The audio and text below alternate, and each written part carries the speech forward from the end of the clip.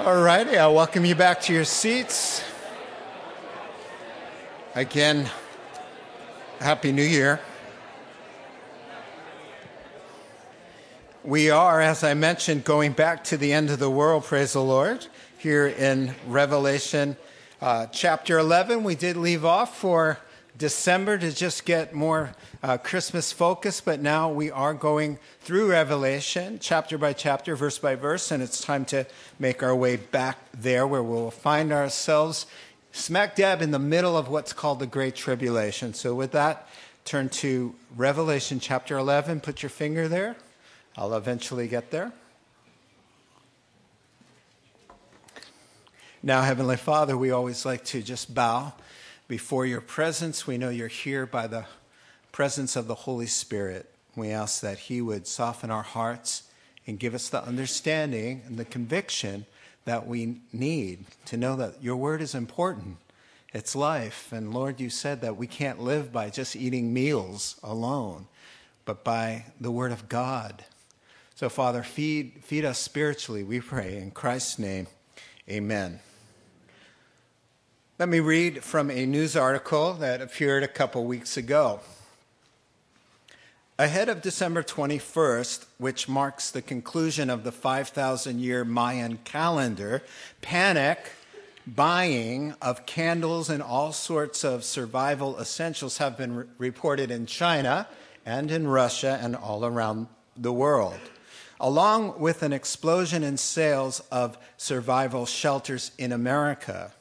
In France, people were preparing to converge on a mountain where they believed that aliens would rescue them. The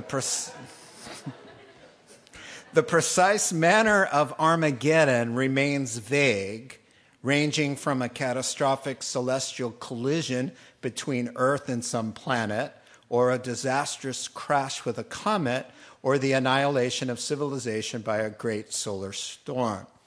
Well, here we are. December 21st has come and gone, and along with it, the long-awaited Mayan prophecy.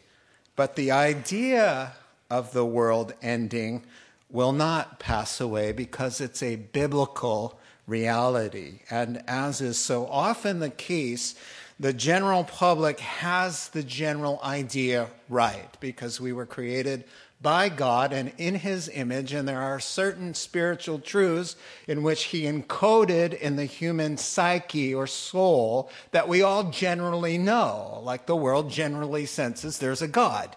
Most people would agree with that. Most people believe there's a higher power. Most people believe there's life after death. There's a general sense out there that things keep going. Most people sense out there in the world that there's a divine destiny about things. The big saying out there is everything happens for a reason. And so there's also this understanding that the world as we know it can't possibly continue on forever. We generally know that. But for most people, they refuse, even though they have the general idea of things, they refuse to come into submission to the Lord Jesus Christ in faith and repentance to get the full story and the full truth with all its specific details. Now, the article said Armageddon remains vague. Well, not if you're a Bible-believing Christian. It's not vague at all. Armageddon, of course, is the key code word for the end of the world. Well, in the Bible, the Old Testament, 1,845 references to the end of the world, which is about Jesus Christ coming.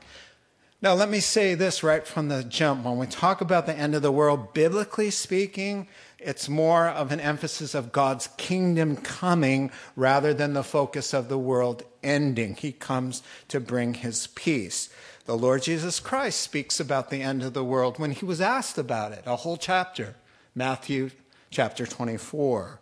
The New Testament writers, 1 in every 10 verse speaks of the end of the world, which precedes the coming of the Lord Jesus Christ. Out of 260 chapters in the Bible, there are 318 references to the end of the world and the coming of the Lord Jesus Christ, not to mention the entire book of Revelation, 22 chapters, blow by blow, graphic description of how the Lord will come for his church, the Lord will judge the earth, and the Lord will return with the church. Those are the three biblical ideas about how the world will end. Well, he came the first time. The Lord appeared, and we just finished celebrating Christmas, and the first order of business was to loose the chokehold that the devil had on us through sin and death. And so he came to pay for our sins and give us eternal life. Hebrews 9 and verse 28. So Christ was sacrificed once to take away the sins of the world, and he will appear a second time, not to bear sin, but to bring salvation to those who are waiting. So the place we get the phrase, the second coming, is that scripture, Hebrews 9 and verse 28. He's coming again. And so we know these three things. The Lord is coming for the church, the Lord will judge the world, and the Lord will return in glory and establish his kingdom. That's the thing. Let me just give you, if you're just visiting, just give you a couple scriptures to just show you what I mean by those things, and then we'll dive into Revelation 11. The Lord first comes for the church to remove believers out of harm's way before he judges the world in what is called the Great Tribulation. Let me just show you one verse that really much proves this to be the case. Matthew 24, verses 38 to 40, and you could see that. You can leave the lights off until we're done with all the slides. For in the days before the flood, people were eating and drinking, marrying and given in marriage, up to the day Noah entered the ark. They knew nothing about what would happen until the flood came and took them all away. That is how it will be at the coming of the Son of Man. Son of Man, just another title from the book of Daniel, which means Messiah, Savior, or Son of God. Two men will be in a field. One will be taken, the other left. Two women will be grinding with a handmill. One will be taken and the other left. This one verse is what I call a torpedo verse against any idea that the church is around during the great judgment that comes upon the earth, because the Lord says when he comes, it will be a surprise. So there's one phase of his coming that takes the world by surprise, where he describes himself as a thief coming in the night. And what does a thief do? He comes and takes what he wants. He sees something valuable, he takes it away with him, and that's what we're talking about. Paul follows that up in 1 Thessalonians chapter 4 and verse 17, where it says, after that, we who are still alive and are left will be caught up. That's the word rapture in the Latin raptizo, together with them in the clouds to meet the Lord in the air, and so shall we ever be with the Lord. Therefore, encourage one another with these words. And so that is the basis. I could go on, as you know, for days about why 1 Thessalonians chapter 5 and verse 9, in the context of the end of the world, says, encourage one another because God has not appointed us to wrath. And then 10 times in Revelation, the day of God's wrath, the day of God's wrath, the day of God's wrath. 10 times.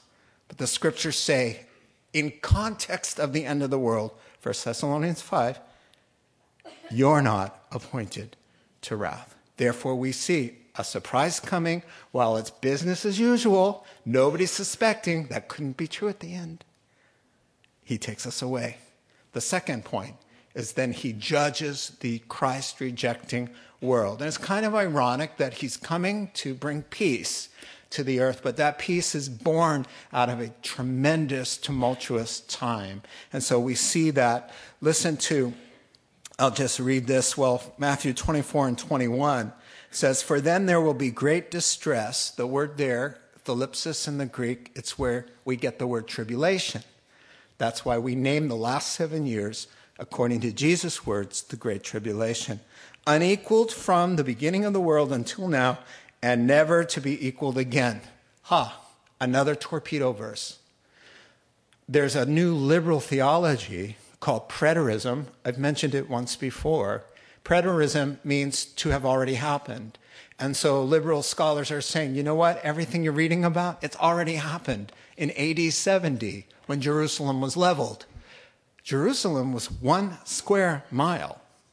And what we're reading about and what Jesus just told us is that this will be a time, let me just say it again, unequaled from the beginning of the world until now and never to be equaled again. World War II is a lot greater than 1 square mile of destruction. Therefore, in light of Jesus' words, preterism comes undone. All right? Now let's move on to the Lord returning in great power to establish. And it's a Christmas scripture, Isaiah chapter 9, verse 7. His government and its peace will never end. He'll rule with fairness and justice from his throne for all eternity. The passionate commitment, the zeal of the Lord, Lord Almighty, will accomplish this, the Lord of heaven's armies. And so he's coming. The entire Bible preaches a second coming, a kingdom where there is peace and righteousness and goodness, and we're looking forward to that. So the Bible's definition of the end of the world, 3 things. He comes for the church, he judges the Christ-rejecting world, and then he comes with the church to establish his kingdom here. Now, that said, we find ourselves in phase 2 here in Revelation 11. The church has already been gone, and now we're in the middle of that tumultuous time called the Great Tribulation. Here in chapter 11, we're halfway through. Now, here's the outline of the Great Tribulation, and I don't want to lose you. I'm going to keep it really brief, and then we'll dive into chapter 11, but you do need to kind of be brought up to speed where we are. Revelation 11. So here are the trumpets and the seals and the bowls. Revelation from chapter 6 to 19 talks about the Great Tribulation, the 7-year period of judgments upon the earth, chapter 6 through 19. And the Bible divvies it up in 21 sections to make it kind of understandable, I think. And so we see 7 seals, 7 trumpets, and 7 bowls.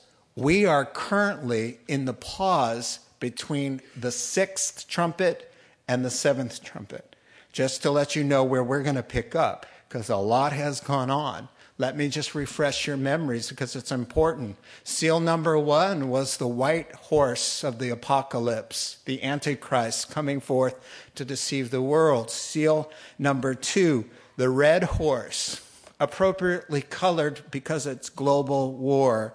Seal number 3, economic collapse, a black horse representing famine, and then the pale horse, seal number 4, a quarter of the world's population gone.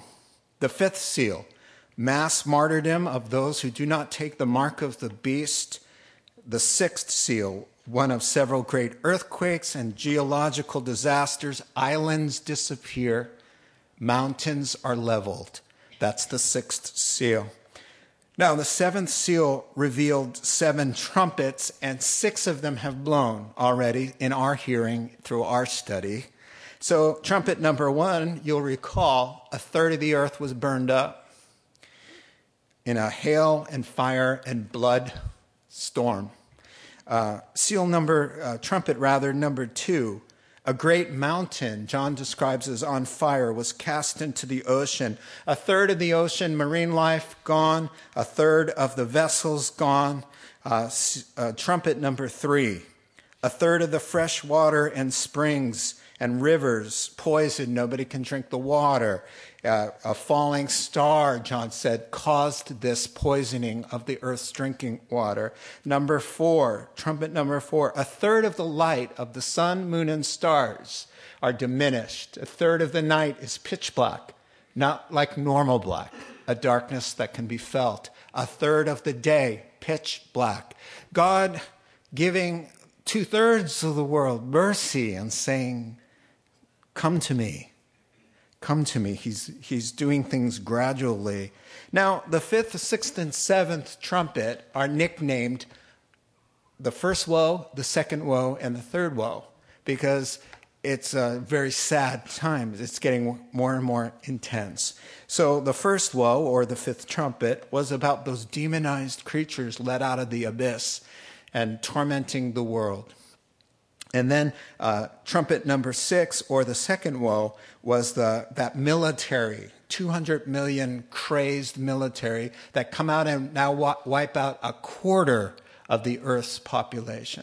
So a quarter plus a third is 7/12, is 58% of the world is gone.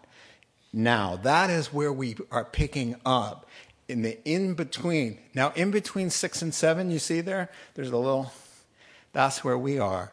It's called a parenthetical pause, where we're getting some spiritual insights, a little heavenly perspective. And in this insight, we're going to be given 2 witnesses that are on earth that are linked to all of the trouble that has come upon the earth, that these are God's witnesses in conjunction giving a prophetic message with all of this bad stuff that has been coming down. With that, we have made it to our text. Hallelujah and amen. And if you're visiting for the very first time, and this is your very first time in church, welcome. Let me just tell you, listen, God is a God of love. He so loved the world and he so loved you that he gave his only son, that whoever believes in him should not perish but come to have everlasting life. The Bible speaks of this God of grace and mercy and love and how to walk with him and be blessed. But it also, and we don't cut and paste, it also talks about the consequences of rejecting that Savior. And it's as Hebrews says, it is a dreadful and fearful thing to fall into the hands of the living God. So I don't want to skip that part. I just want to because I'm going to stand before God, and he's going to ask me how I did, like just going through the Bible, not cutting and pasting. Amen? All right, here we are. Revelation 11, we're in that pause. 7 seals have gone down. 6 trumpets have blown. You're totally caught up. And now John is speaking. I do have to say one more thing. We're only going to cover 14 verses in front of you. Those 14 verses divide into 2 very nice sections, 1 through 6, about the 2 witnesses that I've been talking about, and then 7 through 14, a great big miracle. So 2 witnesses and 1 miracle. All right? Let's take part 1. John speaking, I was given a reed like a measuring rod and was told, go and measure the temple of God and the altar and count the worshipers there. But exclude the outer court. Don't measure that because it's given over to the Gentiles. They will trample on the holy city for 42 months. That's 3.5 years. And I will give power to my 2 witnesses, and they will prophesy, proclaim God's word, for 1,260 days. That's 3.5 years. Clothed in sackcloth. These are the 2 olive trees and 2 lampstands that stand before the Lord of the earth. That's a vision. Back to Zechariah, we'll talk about it. If anyone tries to harm them, fire comes out of their mouths and devours their enemies. This is how anyone who wants to harm them must die. These men have power to shut up the sky so that it will not rain during the time they are prophesying, and they have power to turn the waters into blood and to strike the earth with every kind of plague as often as they want. So let's pause there. You can call this number 1, the 2 witnesses. Now, the word witnesses is kind of Christianese. It's kind of the talk that we talk.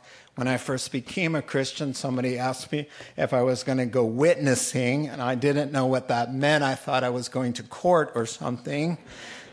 Now, witnesses really means you're telling God's truth, the truth that you have heard or seen or experienced.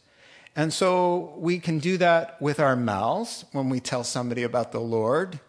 But truly, biblically, we are witnesses. It is not something that you do necessarily. We do witness, but we are witnesses. The way we live our lives, the change that God makes in us, the choices that we make, we just stand out. And Jesus says, you're shining like light. That's being a witness. And that's what these two men are, but they're very kind of unique in that they're in the tribulation and they're testifying to a really wicked world under intense judgment. But my first thing here that I see is just the mercy of God. You know, Paul was preaching in Acts 14 to a group of pagan people. And he said, you know, even you, he said, you know about the Lord because God never fails to leave himself without a witness. And that comes from Paul's sermon there in Acts 14. God, in other words, what it means is no matter who you are or where or when you lived, God always provides a way to find him every single time. Romans chapter 1 says he, by his Spirit, makes the truth about him known to every person. But men prefer to exchange the truth of God for a lie. But see, we see God's mercy even in this time when 7/12 of the world has already passed away and men are still shaking their fists at God. After all of the judgments I just read, listen to what John writes. The rest of mankind that weren't killed by all these plagues still didn't repent. They carried on living for themselves, worshiping evil things and money. They still were murdering each other, practicing the occult, sinning sexually, and stealing what didn't belong to them. But God has mercy and says to anybody who wants to know the truth, there are two witnesses there. Not only were there two witnesses, but there were 144,000 back in Revelation chapter 7. Remember those guys? Converted Jews, specially called and protected by God to preach the gospel during the Great Tribulation. So there's light. To a world that said, we don't want anything to do with you, there's light. He shines for all men to see, and then we make a choice whether we're going to see that light or walk away. He gives everybody that choice. In Habakkuk chapter 3 and verse 2, it says, in wrath, remember mercy. And that's exactly what this scene for me is, that the light still shines in the dark place, because 1 Timothy chapter 2, verse 4 says this, God our Savior wants all people to come to the knowledge of the truth and be saved. 1 Timothy chapter 2, verse 4. That's God's heart. That's why these two guys are still there. That's why he's going to do all these miracles through them. These aren't just random seals and trumpets. They have a voice, and there are cameras rolling, and people are understanding, thus saith the Lord, this is the way to be saved. Don't resist God. And these are the consequences. And so let's move on here. First, we're going to meet those two guys, but first we get the setting, and it's a very important setting. There's a temple to measure. In Jerusalem, John's told to measure it. It's kind of like a yardstick. The temple, the altar, and the people. Now, by the way, your text in the NIV says count the people. The count isn't in the Greek text. It's measure with the same read. So since it's awkward to read, the NIV says, and count the people, but it's the same measurement, which unfortunately obscures the meaning because it's symbolic. God is sizing up the temple and the worshipers inside. And so there's a temple there, and currently there is no temple. Now, here's a picture of what it looks like if you're going to Israel with us. You will stand right there. You're allowed on the top of the Temple Mount, but only under armed guards. There's no reading of your Bible, no singing songs of Christian, because that dome you see is the Dome of the Rock. It's put up there in the year 690. The Muslims built that because they said it was their holy site where Muhammad ascended into heaven and got the Quran and brought it back down. Now that's where they built it, supposedly on top of the Holy of Holy place. Now, you don't see a Jewish temple there, and we need a Jewish temple because John is measuring one. Not only that, because the Antichrist in the middle of the tribulation is going to go into a Jewish temple on that place, and he's going to declare himself to be God. and he's going to commit something called the abomination of desolation. The term shouldn't confuse you. It's a very popular term. It came from Daniel chapter 9. Abomination just means something horrible. Of desolation means that brings on destruction. So in the middle of the tribulation, the Antichrist goes into the temple and proclaims himself to be God. He then breaks the covenant with Israel. All hell breaks loose. That's the seventh trumpet. And then you've got 42 months left that Jerusalem will be trampled, and that brings on Armageddon. But let me say this. The temple must be rebuilt. Now, back in 960, the first temple goes up with Solomon. That's destroyed somewhere around 586. So this is BC, of course. The first temple is destroyed by King Nebuchadnezzar. All right? You with me? Don't lose me. I know you haven't had your lunch yet, but the first temple goes up, Solomon. It's destroyed in 586 by King Nebuchadnezzar from Babylon. 70 years later, Jews come back. They rebuild that temple. And then Herod comes in a few hundred years later and expands that temple. Sometimes it's called the third temple. The disciples in Matthew 24 look at the temple that Herod just did extravagant building upon and said, look at those stones. And the Lord said, Matthew 24, just so you know, not one of those stones is going to be left standing. It'll be flattened to the ground. To this day, 1,946 years later, there is no Jewish temple. According to Jesus' own words in Matthew 24, there's no Jewish temple there, but there has to be one. So, because John is measuring one, and we don't need a lot of space. Did you know the word for temple there is sanctuary? The holy place in the Holy of Holies, 500 square feet. That's all that we need for a temple, and even a makeshift one. The size of a tiny apartment needs to go up there. It won't take very much time to do that.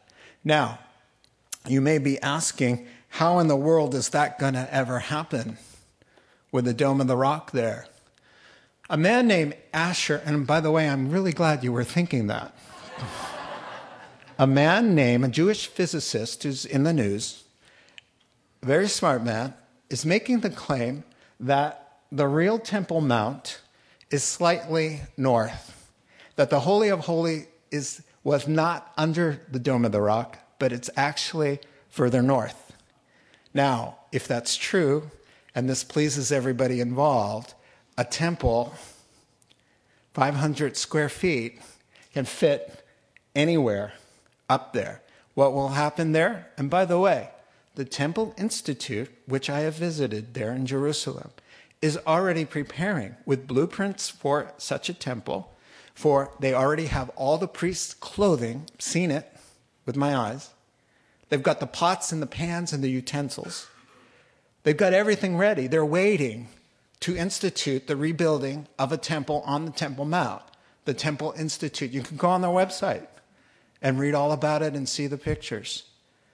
Now, if that's the case of Asher Kaufman saying that it's not necessarily need to be built right there, guess what, folks? We can get a little temple for the Lord, and we got a little temple for Allah, and then the Muslims are happy, and the Jews are happy, and there's a peace accord brokered by the Antichrist, Daniel chapter 9 and verse 27, and the world is finally at peace. Even though there's a lot of cataclysmic judgment happening, but somehow everybody's happy, except the Lord.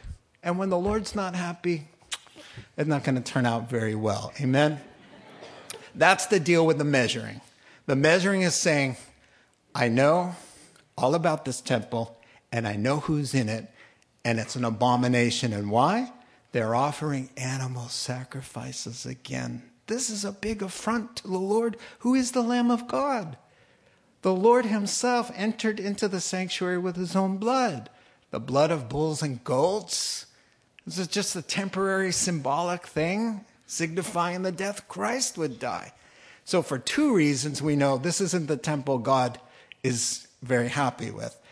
Offering animal sacrifices for sin, and then the Antichrist comes in and defiles it, calling himself God. Let me show you that verse Paul says in 2 Thessalonians chapter 2, and then we'll move on. The man of lawlessness, the Antichrist, will be revealed, the man doomed to destruction. He will oppose and exalt himself over everything that is called God or is worshipped, so that he sets himself up in God's temple, proclaiming himself to be God. This is a direct fulfillment of Daniel 9:27, abomination of desolation.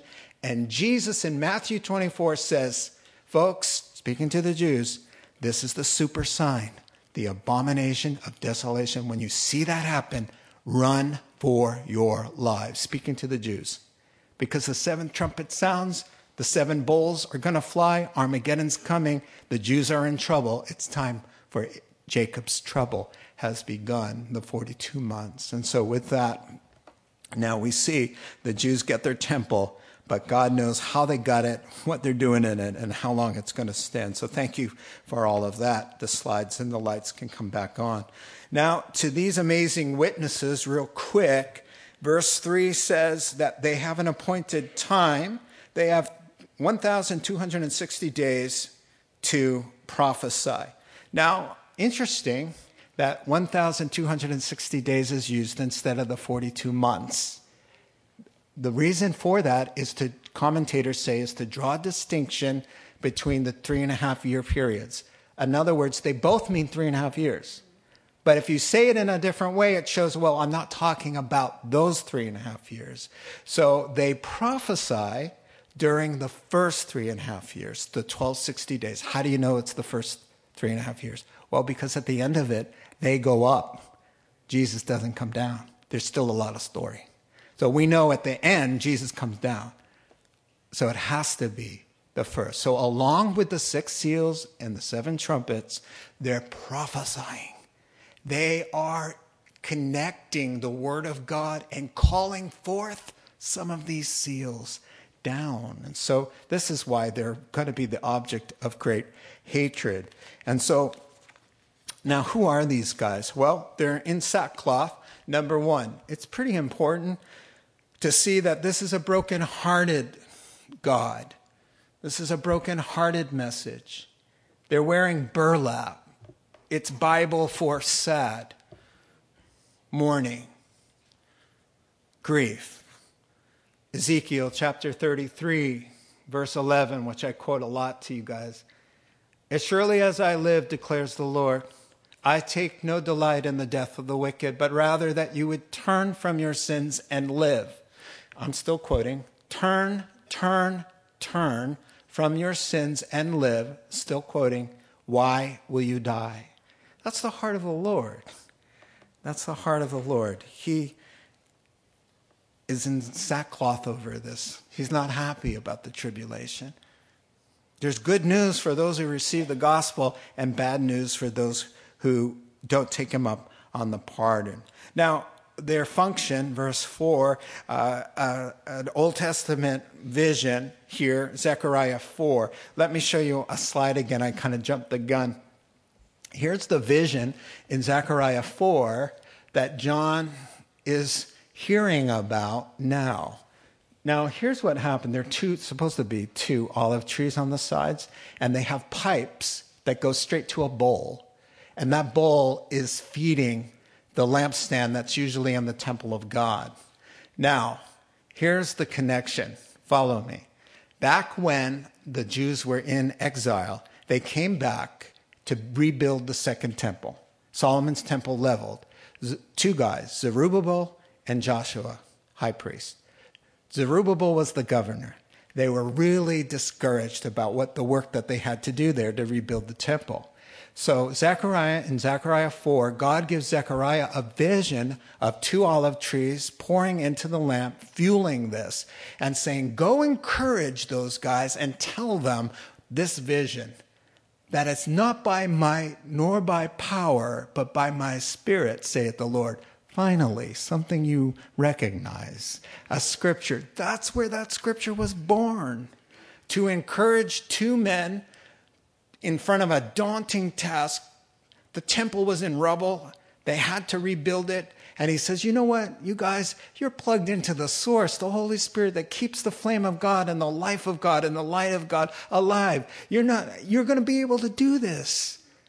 And so these two witnesses, then, thank you for that, these two witnesses in the tribulation having to share the gospel with the world in the light of all this judgment happening. The Antichrist is in power. The world is totally deceived. And he says, you know what? These guys can't be shut down.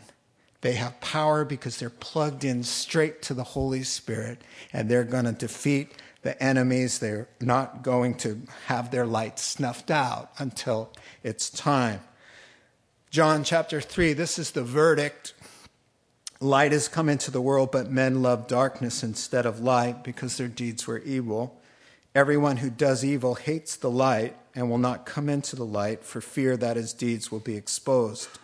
But whoever lives by the truth comes into the light so that it may be seen plainly that what he has done has been done through God.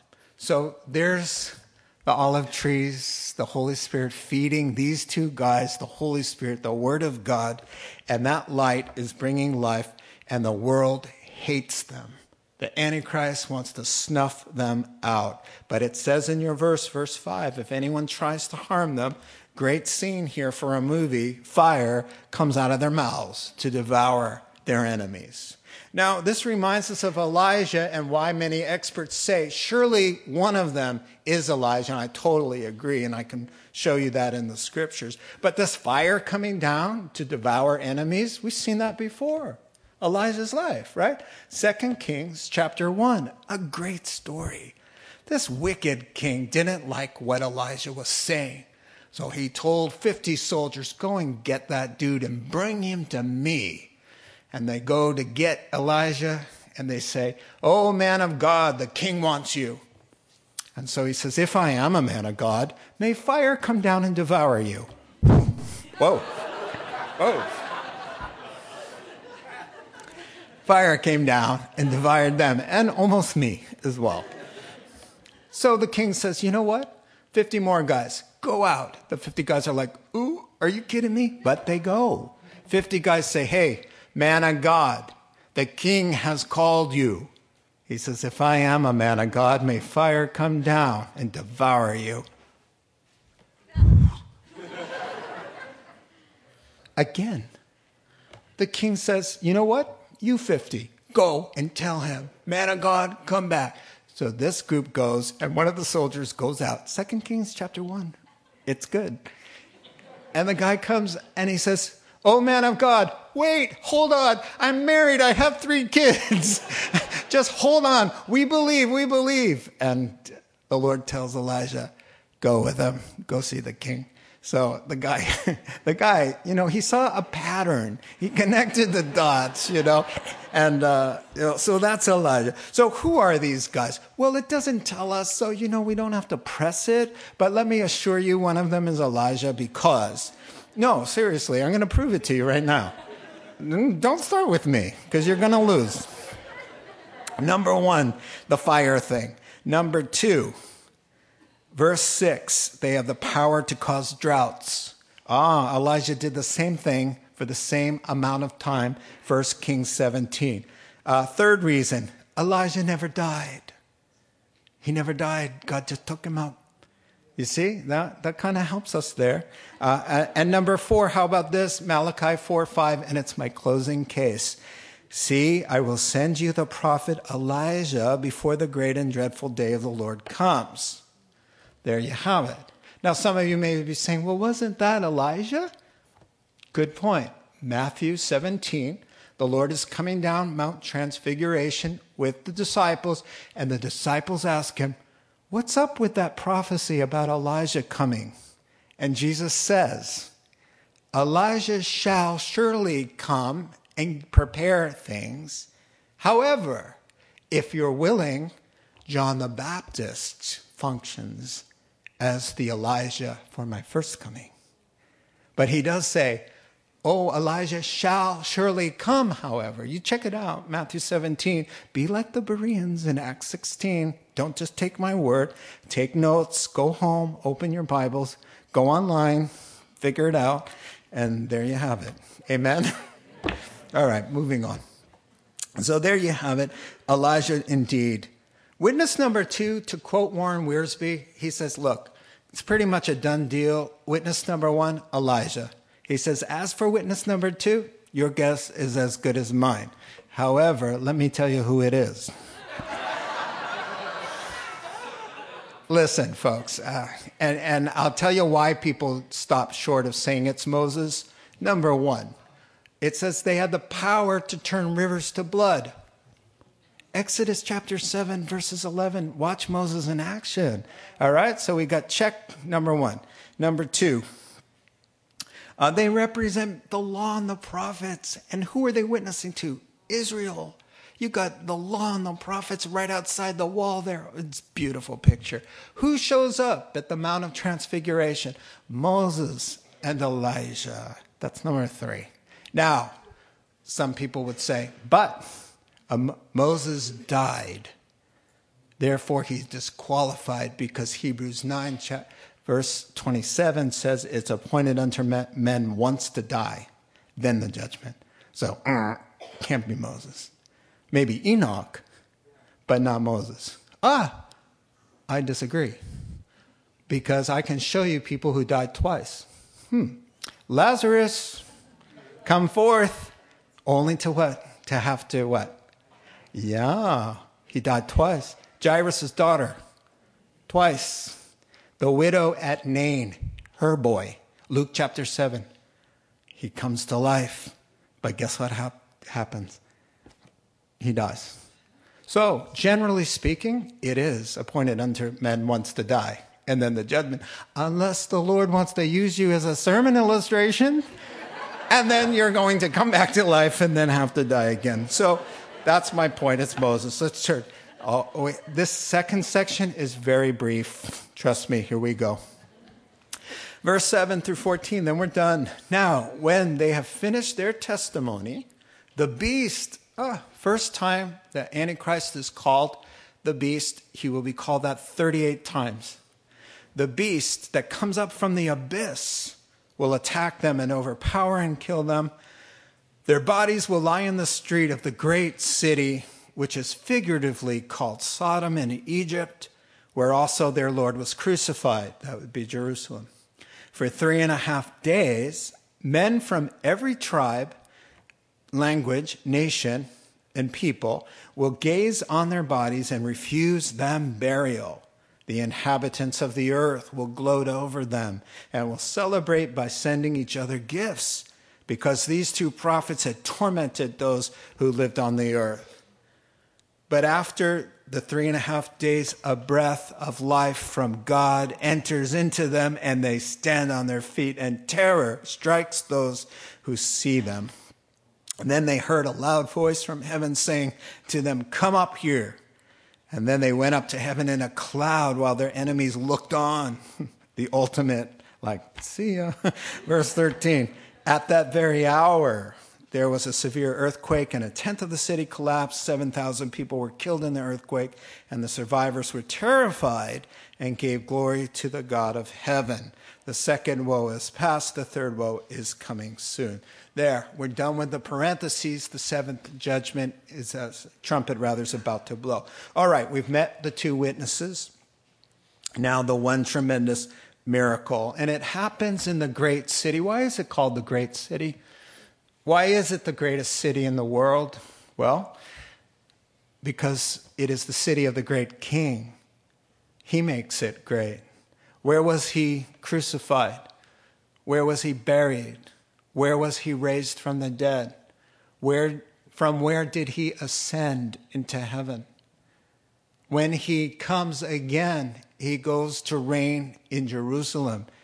The center of everything in the millennial kingdom, which is coming, is centered around Jerusalem. So therefore it's called the great city, but then it says, which is nicknamed or figuratively, but the word in the Greek is spiritually seen as Sodom and Egypt. Sodom because of its immorality, Egypt because of its idolatry.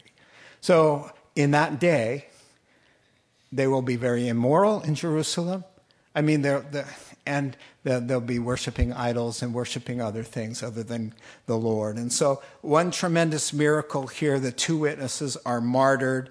May I say this to you if you're thinking, come on, that's pretty fantastic. That's kind of hard for me to take in. Really? It's the gospel. You're looking at what you say is going to happen to you. You're going to die. You're going to be resurrected, and you're going to ascend into the presence of the Lord. The only problem here is that the cameras are rolling. We actually see it taking place instead of it all being invisible. And by faith now, it is literally in front of the whole world. If the Spirit of him who raised Jesus from the dead dwells in you, he will also raise your human body in just the same way. Romans chapter 8 and verse 11. And so what a beautiful thing. Dr. Jeremiah said this about this rage that is these men are the object here. These 2 witnesses will confront men to their faces about their wickedness. They will stab hearts with conviction of God's truth and seem to be the very cause of all the suffering that's come upon the earth. The hatred of this pair will be intense. Yeah, verse 7. Notice, they only are killed after they are finished with God's work. My friend, you are indestructible until God's story in you and through you is finished. When that day comes, then he wants to see you, and you will see him. He will summons you. But they have power, and they are protected because his work is not done. He says, after they have completed and run the race and finished the course that God had set out before them, then and then only are they overcome. And they're overcome by whom? The Antichrist is called the beast. You see his satanic origin there coming up out of in the Greek, abuso, the abyss. He's called the beast fittingly because he is like a beast. He is the one who attacks, overpowers, and kills them. How does he do it? They say, well, they're probably shot dead. And then the verse 10 tells you there's a joyous celebration. I call it anti-Christmas because it's for the Antichrist, anti-Christmas. They proclaim a holiday. The word there is euphrino in the Greek, and it means to make merry or to party, to drink and to carouse. And so they're drinking, they're making merry, they're giving gifts to each other. They've taken 3 days off of work. The cameras are rolling. Everybody's watching and rejoicing. No more talk about Jesus. No more reminders about God and morality and his laws. No more talking about sin. No more consequences for our sins. And listen to this, that could never have been true 50 years ago, but now it can be fulfilled. The whole time the bodies lay there, men from every people, tribe, and language and nation are watching. 50 years ago, people rolled their eyes. Yeah. Oh, the whole world is watching them for 3 days. The whole world, every nation, tribe, and tongue, every corner of the universe is watching. Yeah, now. Yesterday I went on a webcam and watched the Western Wall live. Right there in my office, I was in Jerusalem looking at people. I also saw later lights of cars going by in another place in Jerusalem. It was so, I'm sitting there. You don't even have to be in your living room. You just have to have something in your hand. And you're watching something around the globe. This prophecy can now take place because the cameras will be rolling and focused on God's 2 witnesses laying dead. What an insult in the Middle East not to bury, and the Greek word is their corpses, lay there rotting for 3 days while the world is in a joyous celebration. But the celebration is short-lived. And now this is the part that I want to see. Well, I will see. I always say I want to get the video. Oh, we have front row balcony seats. So it's going to be good. Listen, how does that go? So the guy from CNN has got the microphone.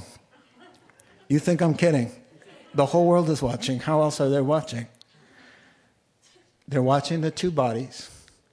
And they're talking. There they lay. The cause. And we want to get a shot of them. Look at their faces. Get a close-up. And then suddenly, what is it? A twitch? A sneeze? Moses just, or I don't know what it is, but suddenly the warm color comes back. There's a movement. And they stand to their feet. And the world freaks out. And you could hear a collective, uh-oh. The whole world is terrorized. What do you do with two guys that can't stay dead? I mean, now what? The breath of life of God enters them. They stand to their feet. They're watching, and they're terrorized. It's unbelievable. Righteous people, John Walvoord speaking, a righteous prophet is always a torment to an evil generation. And then I added this, truth speakers are like face slappers to those who wish to continue to do the wrong thing. So finishing up, there's a voice from heaven that just says, hey, just in case you're not making the connection, these are my two witnesses. And anybody interested in coming up to heaven?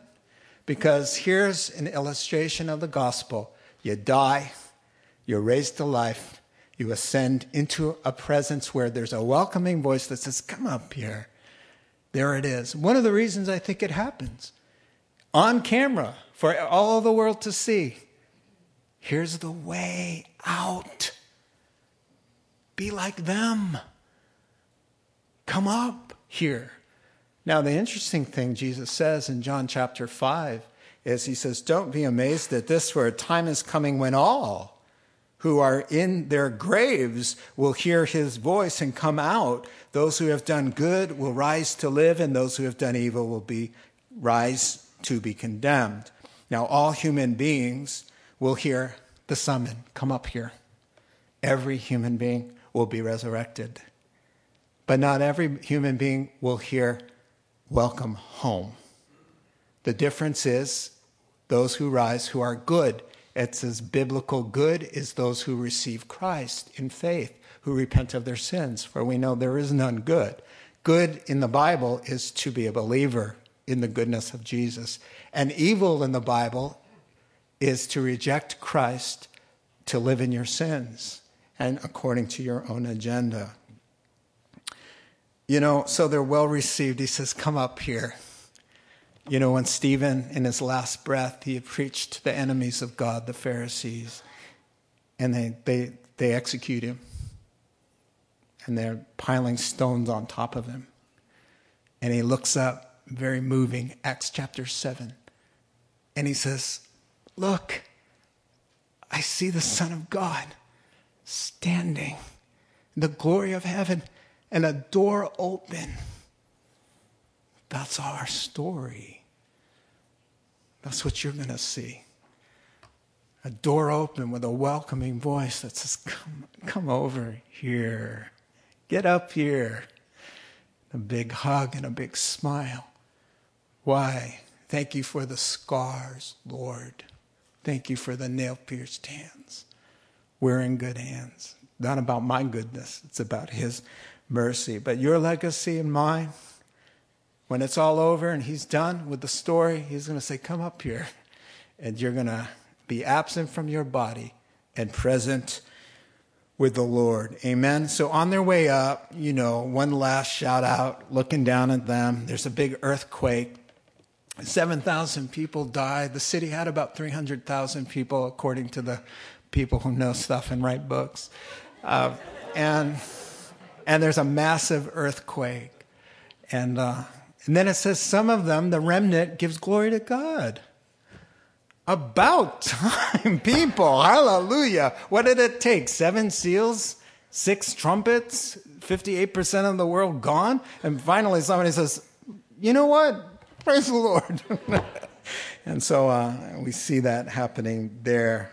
Now, once the two are just tiny dots out of sight, it's time for the seventh trumpet to sound. And with that, there's going to be a celebration in heaven, an overview of what's in store. And then we're going to see this war in heaven and Satan cast down that's coming. Here's my 5 one-liners that I take away from this chapter. I just like to sit back and say, what did I learn from this? Well, first of all, I have a headache from all of it because there's a lot to keep up here. That's why I lost all the hair. There was just too much thinking. It just shut off the blood supply. All right, number 1. God's sovereign. He's on the throne. It may not look like that all the time, but he's the one who's calling the shots. He's way ahead of the game. Number 2, God's merciful. He's always wanting people to come to the knowledge of the truth and be saved. There's always a second chance with him. Number 3, God's faithful. He will allow us to live out our days and fulfill the purposes he has for us. Number 4, God is the source of life. He will raise believers from the dead and let us enjoy that life even today and welcome us warmly into heaven. And last, number 5, God is just. Do not mess around with him. He will not allow unrepented evildoers to go unpunished, but those who reject his offer of forgiveness must deal with the dreadful consequences. He'd rather us not. He'd rather us turn to him and be saved. Amen? Let's pray together. Heavenly Father, we thank you for the truths that we find in your word and the sobering realities of the prophecies that say that this world as we know it will come to an end and your kingdom will be established. Help us to say that that will happen not in spite of us, but in keeping with how we live our lives in cooperation with us. We thank you for your great love in Jesus' name. Amen. Let's stand together. Closing song.